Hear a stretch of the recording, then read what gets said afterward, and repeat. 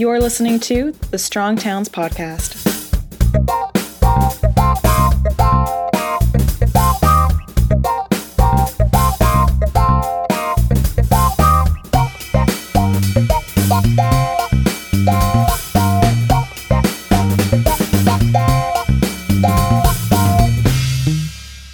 Hello, everybody. This is Chuck Marone. Welcome back to Strong Towns. When I first heard of the idea of shared housing, it was from a friend of mine. In fact, a guy we were interviewing for a job said, I have this co-housing relationship. And I have to admit, my first thought was, that's really weird. Like, I don't get it. We hired him anyway, and I've gotten to know him. He's a dear, sweet friend. He's a great colleague. And I've come to really appreciate a lot about the living arrangement he has. Today, we're actually going to chat with someone who's an expert on co-housing, an expert on shared housing. She wrote a book called Sharing Housing, a guide for finding and keeping good housemates. Her name is Annamarie Pluhar. She is a consultant with expertise in group dynamics, interpersonal relations, and in structural design. She comes to us from Vermont. Annamarie, welcome to the Strong Towns Podcast. Thank you for having me. I'm delighted to be here. I'm not sure how you and I got connected, but I'm glad that we did because we've had some nice conversations now. And I'm excited to chat with you about this. Let's talk about, I think right off the top, people have a lot of maybe different ideas of shared housing, everything from college roommates to hippie communes. When you say shared housing, what are you talking about? That's a fair question. So shared housing, I am talking about the very simple idea of people living under a roof together, sharing a kitchen. And from there on, it is up to the people who are sharing what kind of relationship and how they do it. I don't call it co-housing because a co-housing is a specific idea around having individual homes and then a commons house. But a lot of people these days are using the word co-living, and I like that word. The co-housing people are trying to hold on to their word for what they're doing. But co-living, shared housing, and it's interesting because I just sort of fell into working on this out of my own life experience. So I wrote the book because I had been living in shared housing for most of my adult life. I'm 68 now. My generation, we lived in group houses when we were post-college, during college, after college, graduate school, all of that kind of stuff.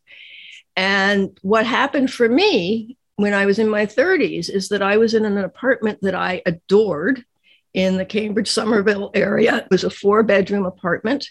It was close to transportation, and it was a 3-person house. We had a guest room. I stayed in that apartment for 8 years. People came and left. One of my housemates stayed for 4 years, I think. I paid $350 a month for rent. And I just could not imagine going into an apartment by myself and tripling that price or whatever it might be. So I just lived in shared housing. Then I left that for a relationship, moved down to the Washington, D.C. area. When that relationship broke up, I found a single mom to live with that was sort of in my community. Not the best relationship. It was okay enough. When her boyfriend came back from living overseas, I'm like, okay, I need to move. It's not great to be the third person for a couple. So I was like, oh, what am I going to do? And as I said at the time, the universe wasn't offering me the obvious shared housing arrangement. So I thought, well, I know I don't want to live by myself. I've always been very clear about that. And that is different from most people in our society, I realized. So I thought about it. I was in my 40s and I went, oh, I buy the house, I get the housemates. And I did that. I bought a true fixer-upper in Silver Spring in 1995 and lived in that house for 10 years. It was a 4-bedroom house. I would have 2 housemates. People would come and go. And it was while I was living like that that my friend Deb was complaining about her finances over the phone. She had a horse and a house. And I said, well, you have an asset, use it. And she said, what are you talking about? And I said, rent a room in your house. And I wish I was an actress enough to do what she did, which was, I don't know how to do that. Something like that. I did something like, well, I do. And she went, oh, yeah, you do. Would you coach me? I said, yeah, sure. And I started thinking about it. And it sparked the idea. The following day, I was on a bus from Silver Spring to New York City with my laptop. I spent 2 hours banging out the outline for the book. I just banged it out. It was clear as day to me. And then did nothing with it. Left that house, moved to Vermont, was working as an instructional designer until the day that I heard myself say to myself, as I walked from the bedroom to the bathroom, I can remember it well, are you ever going to do that project? And I kind of went, oh. And I realized that it would be a deathbed regret if I didn't. And so I said, okay, I'm going to do it. Interestingly enough, that week, I was hanging out with some friends post a meeting, and one of them said, guess what? I'm going to write a book. And I went, And the other one said, I'm going to write a book. And I went, oh, wait. Hey, I'm going to write a book. And one of them, who has become a very dear friend, board member, Lisa, turned to us two and said, how about we create an accountability group? And we did. Nice. Yeah. And that made it possible for me to write the book. It took about 3 years. I just worked at it a little bit every day. And we'd meet once a week. We each got 20 minutes of feedback. And their feedback was hugely helpful. And I would rewrite and they'd say, okay. So that's how the book got written. But I sort of feel like the universe, which is the word that I use, some people say God, Yahweh, whatever, was saying, do this thing. Please do this thing. So the book came out in 2011. And then I was like, well, okay, what am I supposed to do with this book? Why? How am I, what is this doing? And I found out pretty quickly that the 20-somethings were not interested in reading a book about how to do. And the book is about finding and selecting a good housemate. It's literally the concrete process of how do you do this? What do you ask? Why do you pay attention to? How do you get ads out? All that.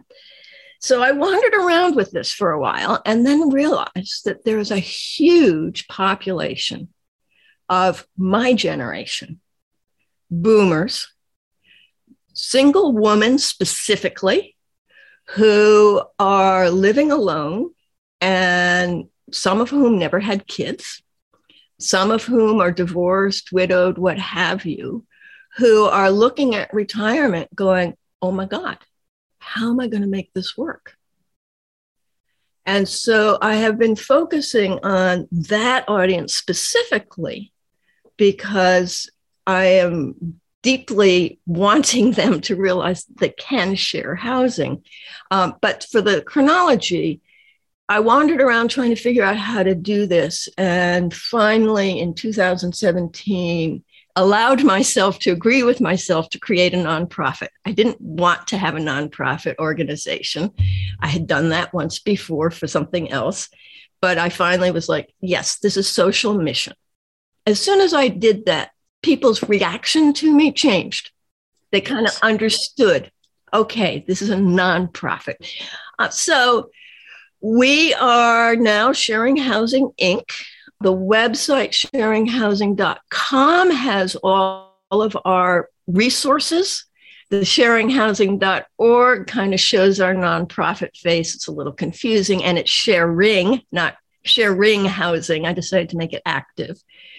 So here I am working hard on advocating for people to share housing and trying to educate people about how. So now I'll come back to your original question.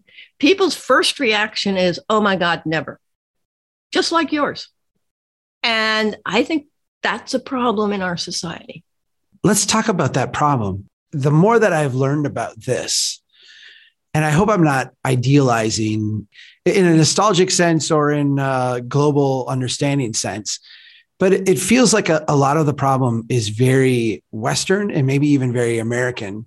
And I would even go so far as say, there's a part of me that feels like this is a very like Scandinavian immigrant Minnesota thing. And I know this is a common thing throughout the country, but there's an observation that I've gotten here through my church that we here in my part of the world are very warm and very friendly and very inviting to people until it gets to the point of asking them into our homes. And then we become very shy and reserved and standoffish. And I think that is a very fair criticism.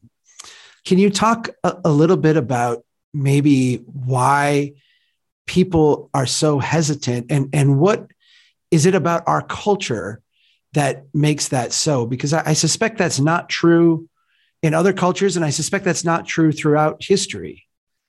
Here.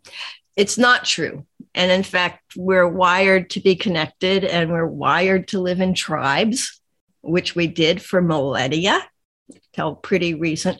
Yeah, it's very Scandinavian not to invite people into your home. That's definitely the protection.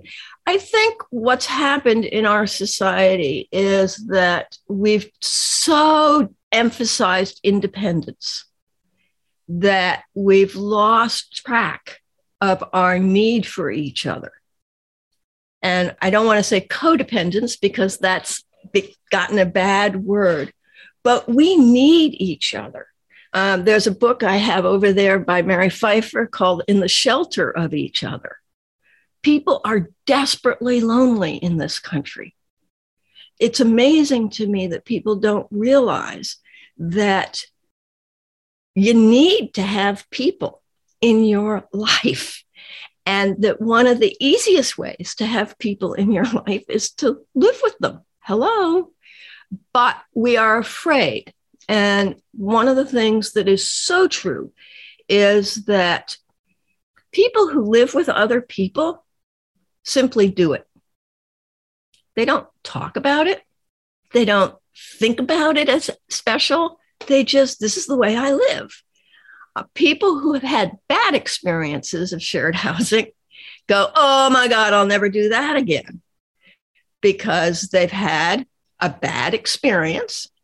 But what I ask is, okay, so you had a bad boyfriend. Did you give up dating? Some people do. But, the fear factor is first thing. And then trying to get past that to say, hey, it's really nice to have somebody around who cares what's happened to you. Or as Margaret Mead said, she thinks that it's an almost universal human need to have someone who wonders where you are when you don't come home at night. Yeah. You have a chart in the book that struck me as being one that I would find very helpful. Let's write out the pros and cons. That's my wife too. My wife, anytime we make a major life decision, has to write down every pro and con. You've got this little chart. And I want to say that this book is so accessible and so helpful. The chart is, literally what I want and what I'm worried about. And I can see myself going through this list saying, okay, here's what I want out of this relationship. Here's what I'm worried about. Can you talk a little bit about what most people start out wanting? Not necessarily what they end up appreciating, but why do people do this? Like what would prompt someone to get started in this? Absolutely. And I want to point out that chart is a worksheet, and those worksheets are available on my website for free. People need to sign up, but then they can get the worksheets. Most people start home sharing for the benefit of the finances, honestly, because they're going, oh my gosh, how am I going to make this work? Well, we are in a housing crisis. I mean, there is this like crisis of affordability. And I think the remarkable thing about it for me has always been that, for the last 20 years, it's not big cities. It's not small towns. It's not growing places. It's not shrinking places. It's literally everywhere. Right? Yes. Yeah. Yes. And 27% of all households in this country are single occupancy. Yes. Yeah. That's a very 27%. Right. 1 out of 4 adults lives by themselves. And many of those houses have extra bedrooms. So it's not hard to convince people who don't have housing to live in shared housing. They're ready. They're going to do it. They want housing. It is hard to convince the people who have homes to open up, as I say, their house and their heart to having somebody in their home. There are matching programs that do find, I call them householders, and that could be also apartment holders, but the people who have the lease, who are paying the mortgage or the rent and so on, when they're older and they realize they need help. So seniors who get to that vulnerable place of, I can't carry the groceries out of the car to my house anymore. I'm worried about falling. I need some help with snow shoveling. People like that begin to start thinking about home sharing. But I want people to start thinking about it when they're younger than that, before they get to feeling so vulnerable, when they are adults with agency and can make their own decisions. Because home sharing is intimate, okay? This is the thing. When I first started this, I would go, no, but it is. You get to know something about people. Is that a loss of privacy, or is that the building of community? Is that belonging to something? I think people don't realize what they can gain out of shared housing. That sense of belonging, of somebody who cares, somebody who notices what you're doing, somebody to have dinner with or a meal. But people start this for the financial benefit. And they often stay for the companionship benefit. Well, I was going to ask that because it does seem like the people that I know, and it's a very small list of people who are in these arrangements, are often people who at this point in their life could probably afford something else. I read a book by Atul Gawande called Being Mortal, which is one of the best books I've ever read. It was just a fascinating book. And he started out with discussing relationships where the parents live with their, the kids live with their parents, and then, the grandparents will be there and cousins and like these larger families living under one roof. And I was feeling very nostalgic and feeling like this is a great community building thing. And then he kind of ripped it apart. And he said, in the West particularly, but around the world, our growing affluence is a sense being used to buy us. And he didn't knock this as a bad thing. I think it wasn't a debate he wanted to have, but is basically buying us privacy. I was listening to this on audiobook and I shut it off and I just walked for a long time because I know and I recognize that with privacy also comes, this huge increase, and it's reported and documented in this country, in loneliness, in depression, in suicide rate. Talk a little bit about why someone who didn't need the money might want to do this. Or, do you run into people who, in a sense, maybe they're frugal and maybe they recognize that having 2 spare bedrooms is a waste, the same way we recognize throwing away plastic is a waste, or, not recycling your cardboard is a waste. But what about people who realize that like heating 2 extra rooms in their house and not having anyone live there is a waste? Talk to me a little bit about those other motivations. So I say there are 5 benefits to living in shared housing. And we've talked about cost. The companionship piece is really big. And it's really important that people choose well who they're going to live with. That's what the whole book is about. That's what my course online, Sharing Housing 101, tries to teach people. How do you do a screening conversation or conversations to find somebody that you can live with, that's going to be comfortable. I felt a little bit like I was trying to help my daughters figure out who to date. And it's like, you know, this person may be exciting, but you really don't want to date them long term, because it's it's a little bit, I felt a little bit like that, where you're like, okay, a lot of it was very common sense. Like, you have to be compatible with this person. I just liked how it kind of walked you through and asked you some very simple questions that, like, in the moment you might not pause and deliberate on. When we look at social isolation and the people suffering from social isolation in this country, and you look at all the causes for social isolation, the number one reason is living alone. Absolutely, always living alone. So I would like people to be able to find a person or more that they like and respect. Those two things are really important. And I don't have any quick, easy way to say, how do you like somebody or how do you respect? But you can get a feel for it. You like and respect them. And their ways of living at home are compatible enough that everybody is comfortable. So you have to have a good, real conversations ahead of time about how you use your home. What's your standards of cleanliness, neatness? How do you use your kitchen? What are the routines? How do you feel about guests, the different kinds of guests that you might have? Noise.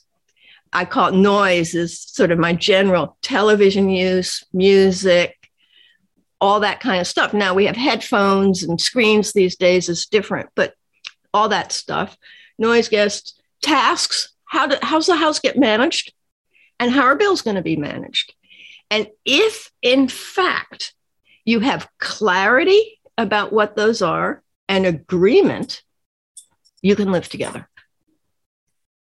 And the next piece of this, which you're sort of probing for, is that I believe that we really are one family. And when we like and respect somebody, and our ways are comfortable and compatible enough, and we're not self-centered, and that's rampant in our society, so that's a problem. But if we're not, then we naturally develop a loving relationship. It is who we are, fundamentally loving people. And so it doesn't happen overnight. It doesn't happen in the first 5 weeks, 10 weeks. But my dream, my vision is that 2 people, 3 people living together somewhere in year 3 or 4 turn to each other and go, I can't believe we didn't know each other. You know, that kind of comfort. That's my hope. That's my vision. It's why I work on this, because I do believe that more people need love in their life. It's as simple as that, but it's as big as that. Yeah. There's a part of me that when I was thinking about this idea quite a few years ago, got hung up, and I don't want to say with like the sexuality part of it, but like I envision myself like living in a house with my wife, and I may walk from the bathroom to our bedroom, not fully clothed. And there's a certain like casual intimacy that you develop with your spouse that also was very easy for me to like carry over to my kids. You know, we don't like run around naked every day in our house, but like, I'm not worried about like my daughters getting dressed in their rooms and, you know, me knocking on their door and saying, hey, how's it going? You know, we're very comfortable with each other. And maybe my like prudish Norwegianish Minnesotan ways are coming out here. But I remember thinking like, oh my gosh, like, what is this like? This has got to be very strange in terms of like the intimate human connections, like say that I would have with my family. How does that work? Because I have seen families like mine welcome others in, others who begin as complete strangers, but, have gone through a process of discernment where you're like, I think we would be a good fit. My colleague's house I would say he is in a very similar family situation to me, a wife and 2 kids. They have a younger family with a newborn, and they have an older couple with no kids in the house, and they all are co-housing together. And I've learned to respect it, and not just that, but like really admire it in many ways. Is this gut inclination silly? Is it common? Is it valid? Like, how do you react to this? Yeah, I'm absolutely going to say it's valid, of course, because that's it's first level. So one of the things I say is that you have to have a conversation early on. So if you are somebody who wants to dance naked in the kitchen, I have a friend who said that. Said, I want to dance naked in the kitchen. I said, well, then go live with somebody who likes naked in the kitchen. So that's on one side. The other side is the first thing people always say is, I need my privacy. Okay. And I say your privacy absolutely is the rooms that you have rented. Okay. And most people, when I do talks, say, yeah, they could live in shared housing if they had a bedroom, a bathroom, and a sitting room that was their own. And I would love to see buildings built like this. Okay. Strong towns. I would love to see communal buildings with common kitchens and bedroom, bathroom, sitting room to be private. That said, when your door is closed, nobody should be knocking on the door. And in fact, my friends, Jean, Karen, and Louise bought a house together, and they wrote a book about it, which is how I found them, or they found me, called My House, Our House. And without actually talking about it, they had this kind of thing where if my door is closed, do not disturb me. If my door is left cracked open, I'm indicating that I'm open for visiting. Right. So that's one of the ways that's taken care, that people deal with that. Related to that, I think that what was once my privacy becomes our privacy. Right. So that's kind of the development of the relationship. I would like, when people say, I need my privacy, I want them to kind of ask themselves, about what? What is that about? And if it's because you drink 2 bourbons a night and you don't want anybody to know about it, well, just go find somebody who also drinks 2 bourbons a night. It's somebody else, find company, don't cause yourself to cut it out, and just be honest about it. Don't rent to the church lady if you are going to feel judged continuously. Absolutely not. Yeah, I get it. You just have to do. So I realize as I do this, that I'm asking people to be honest and authentic about who they are as they go into the selection process. And what I'm teaching people is what they need to pay attention to and how to pay attention to the red flags, to the, no, this person's not going to work. Well, I was going to ask you about that, because any relationship can work out really well and any relationship can go bad. And I think that's maybe a good place to ground this. People get married and there's a very high divorce rate. People buy houses and find out they made the wrong decision. This is a decision that can be unwound if it goes poorly a lot easier than many of those other decisions. Yep. For some reason, like, this seems in some context to be higher stakes than, say, a marriage, which it's clearly not. So I want to lower that for people as they're thinking about this. But what are some of the reasons why these things don't work out? Like, what have you seen where people made a mistake and like this was a bad situation? Yeah, it's still true that every story that I've heard of a bad housemate setup, if I can ask them what their selection process was, I will discover that they didn't have one. or they were inefficient about it, or they overlooked a red flag. One of my worksheets is, what do you have to have in your house to make it comfortable for you? I once was interviewed on a radio show by a woman who said she tried shared housing. And I could do the long story, but the short version is she can't stand dirty dishes in the sink. She saw it on the interview. She said, oh, I can live with that. 6 months later, she was moving out because she couldn't live with it. So being clear about what you can live with and what you can't live with is so fundamentally essential. And it's essential to pay attention to your inner wisdom. I believe in your inner wisdom. So there's the woman who didn't like the way somebody responded to a question. And it's sort of like little red flag. And she said, oh, I can live with it. She couldn't. Getting clear in the interviewing selection process. So I want people to go slowly. I don't want people to make a quick decision. I mean, 20-somethings can, and they move around and so on. 50-somethings, 60-somethings don't really want to have to change too often. So take it slowly. Do you like and respect each other? Can you have coffee? Do you having a good conversations or not? How does that work? Probation. Try it out. Don't move the furniture. Live there for 2 weeks. Is this working? Have conversations about it.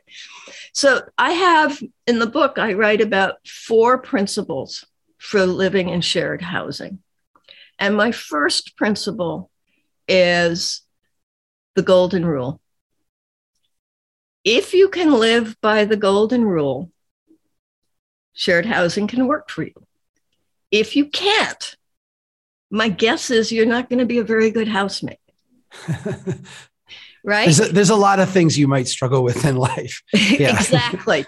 But I'm assuming that the basics have been taken care of: cleanliness, neatness, kitchen use, routines, gas, noise, tasks, and bills. You've already agreed to the big things about living together. So in the give and take of a day, if you've got something like, I wish you would put away whatever it is, or whatever it is. So living by the golden rule is really important. My second principle, and it's interesting because I did talk to your community person who lives in co-housing, and he has the same rules. It's so interesting. I call it do it while it's easy. And what that means to me is you speak up when you feel a little ooh, I didn't like that. You speak it then at that moment. You grab it or close to, and don't let it fester and become a big deal, because you're living together. And that other person can either discover, oh, that's a problem for you. I won't do that. Or, oh, well, let's figure out how to do this differently because I really do want to do that kind of thing, whatever. So that's 2. Do it while it's easy, golden rule. Your room is your own, which is the one I've already mentioned, which means that there is no reason ever for a housemate to be in your room without an invitation. Ever, ever. So, I had a friend who rented a room to a friend, and she left all of her dance costumes in the closet. And I'm like, no, you can't do that. You have to make that room completely that person's room. And then my fourth came to me through actually Chris, who I lived with for 4 years in Somerville. Chris, when he interviewed to come and be my housemate, he said, and we have an incest taboo, right? And I was a little shocked. And I went, yeah. But it was so helpful. Oh my gosh. Because he lived with me for 4 years. We were both in our 30s. We were both single. We got very close. We knew a lot about each other's families. And I would have been very confused about what kind of a relationship we had. So I'm very clear that you should never sleep with your housemate. Ever. And I think that's one of the things people worry about when they think about having somebody move in. Like, what's the sexual tension going to be? How do I manage that? Well, get rid of it. Incest taboo, your family living together. And with those four principles, I think people can live well with each other. How often do you see multi-generational living in this way? Is there something easier or harder about that? Is there something, I was going to say better or worse, but I think that's not quite the right framing. Can you just talk a little bit about it feels like we do have in this country a number of factors that make this very logical. And I'm just going to list two of them. The fact that our house sizes compared to the rest of the world are bizarre. I mean, Western Europe, if you've ever been, is a ridiculously high standard of living. And our houses are like 2.5 times the size of them on average. And so, I've always thought if we just degraded ourselves down to the lifestyle of Parisians, boy, would we be living difficult lives. That would be a place that would be much smaller than what we have now, but, in a very different way. So you have this reality that Americans have like a ton of space. And you also have this reality that there's a lot of young people who are delaying getting married, delaying, relationships, committing themselves to work in ways that they hadn't before. There's a lot of older people who are living longer. You've got a generation of people who are approaching retirement or in retirement that recognize now that not having any savings was a really bad decision. That's hard to make up at that age. It feels like there's a whole lot of factors that make the multi-generational aspect of this make a lot of sense. Can you talk a little bit about maybe some of the special challenges that go with multi-generational? And is that an optimum arrangement, or is that, not? I don't have a particular strong feeling either way. I am very much about helping people create what works for them. All right. I really want that. I think multi-generational makes a lot of sense. Younger people can get help, can help older people. Older people need younger people's digital skills. I know that one personally. Yep. And I think that there's great potential sharing, and a lot of home share match programs do, in fact, try to work on older with younger and sort of reduced rents in exchange for work and that kind of thing. In those relationships where the householder, the older person who's expecting to have help in exchange, I really want people to get clear about what it is and when it is and kind of work out a contract, because it's easy to let things slide once you're comfortably in a house, I think multi-generational is wonderful. And it's very interesting because of COVID. We are seeing more adult children living with their parents. I don't have numbers for that, but I'm getting it anecdotally. A lot more. They sort of left New York City and they went and moved back in, and they're in the basement apart, whatever it might be. But I think that it makes a lot of sense and it would be great. I brought up this experience to you when we first chatted, and you had an interesting reaction. I want to bring it up again and let people marinate on this, because I've been able to spend some time in Santa Ana, California, which is a city very different than the one I'm from. I discovered it is the 5th most dense city in the United States in terms of population per square foot or per square mile, or however you want to measure density. But when you go to Santa Ana, you're going to see very few buildings that are more than 4 or 5 stories tall. It is a very thick place. And when you get to meet people, you start to see that the relationships in a housing unit are very unlike what we see here in like central Minnesota. A family unit will be, and these are largely Hispanic immigrant families, a lot of them, very high percentage undocumented, a very low percentage of automobile ownership, a high percentage of like walking and biking and what have you, in a community that is not necessarily, from a design standpoint, the most amenable to that. But you'll have a family that will be mom, dad, kids, and then, grandma who's widowed, the uncle who's, between jobs, the cousin who's just moved to America and is looking to get set up, a couple family friends who they've developed who needed a little bit of help. I think it's easy to impose an affluence narrative on that. They do this because they're poor. They do this because they're immigrants. They do this. And I know some of the reaction that I've seen to communities like this in Minnesota, where we have high immigrant populations, is they are dismissed as like, this is how those people live, right? In the most dismissive way.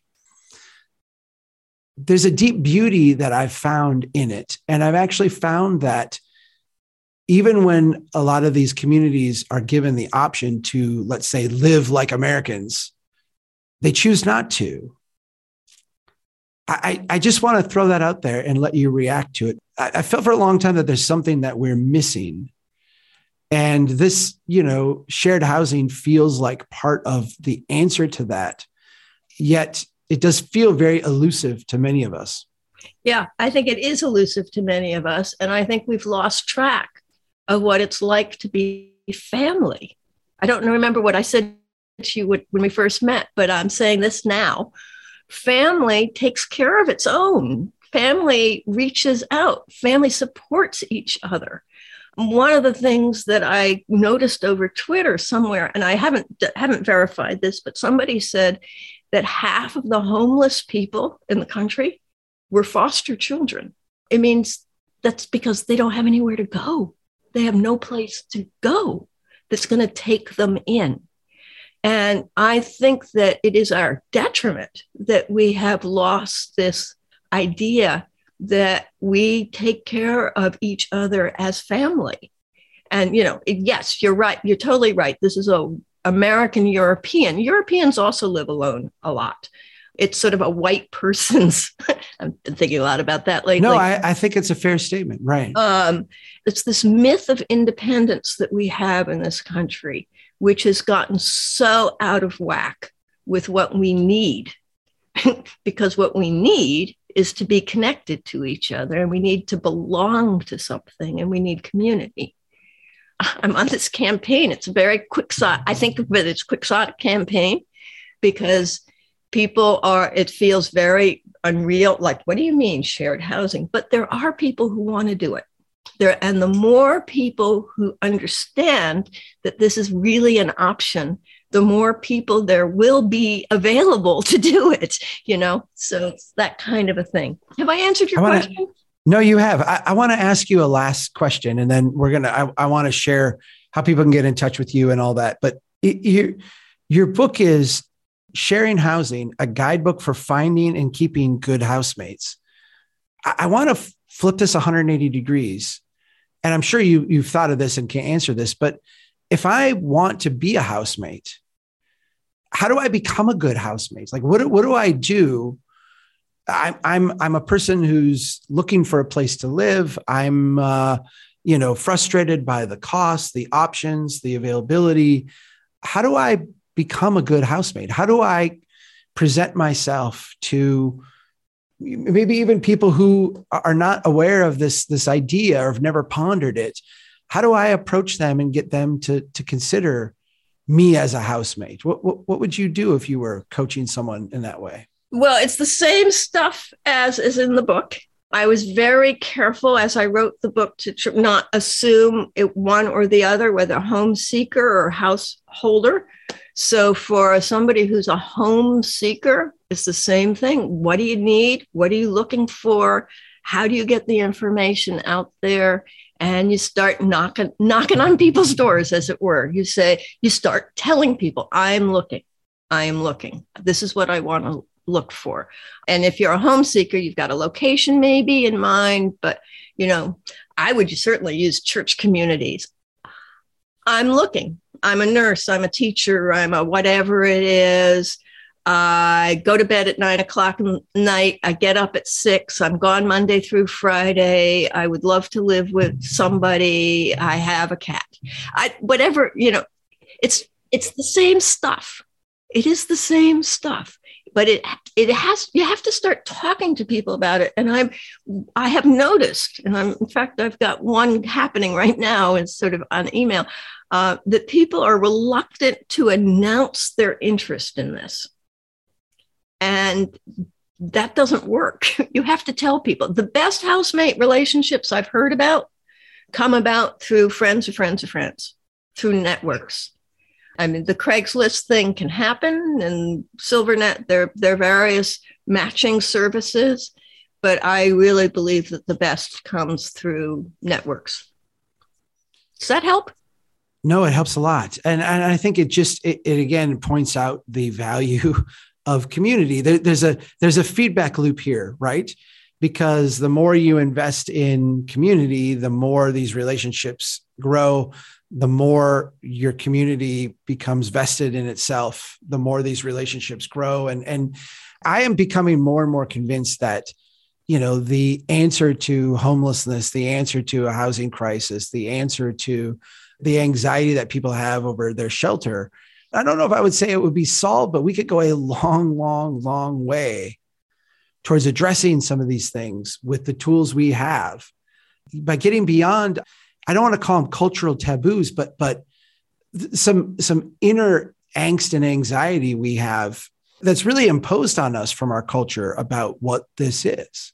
Yeah. I would say that it's not so much taboos, but it's kind of the assumptions about how we live that are in the way. I mean, we assume that if we're single, we should live alone. And let me say that I think a lot of people who live alone are kind of hoping the right person's going to come along to be the love interest. And living in shared housing does not eliminate the possibility of dating and finding a spouse. In fact, the three women who owned the house together, they lived in it for 10 years and they sold it. Two of them moved to Florida. They shared a condo there. They were expecting to be there for the rest of their lives. One of them fell in love. And the other one who was in Pittsburgh also fell. So shared housing doesn't necessarily mean you're not ever going to have that other hope of the love relationship, but it might make you more loving to find that person and not so lonely and anxious. Right. Yeah. Because we do think about like creating our own nest often in the context of dating and in the context of finding that relationship. And taboo is the wrong word, but it's I think the cultural norm, right? The expectation of society needs to shift. Yeah. I think so too. And I want to say this because you're strong towns, that something that's specific that might be able to happen is to start thinking about how do we create funding to remodel homes so they're better for shared housing. Yeah. It's a really good, right. Private entrances. You can move doors and hallways and just make sometimes a little bit of money and a little bit of thinking can make a space much more comfortable for sharing. Annamarie, if people want to get a hold of you, get a hold of your organization, access some of these resources, what's the best way to do that? So we are sharinghousing.com. I'm on Twitter at Sharing Housing. We have a Facebook group, which is Sharing Housing. We have an Instagram group, which is Sharing Housing Community. All of those are ways to reach us and see what we're up to. And we will put all that in with the notes for this show so people can access that. That's great. Annamarie, thank you for taking the time. It's been wonderful to talk to you, to get to know you, to go through your book. I hope people will think about this, discern a little bit for themselves. If they find interest, get the book, go to your website. You've got courses there that people can take. Go down this path. I think we can do a lot of good for ourselves and for others simultaneously by opening our hearts and our minds to this idea. So thank you for all the work you do. Well, thank you so much for having me. And I hope people listening will talk to people they know about this, because it may not be for them, but it may be for somebody that they know. Perfect. Thank you so much. Thanks everybody for listening. Keep doing what you can to build a strong town. Take care.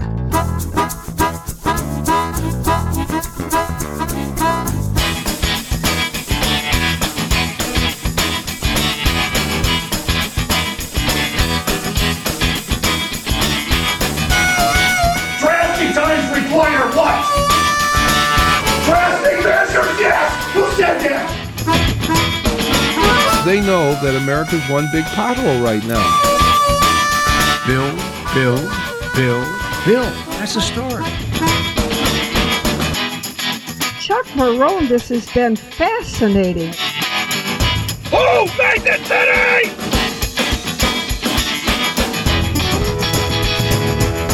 I like you. I like your vision of the world. The United Nations Earth Summit, Agenda 21. Yeah.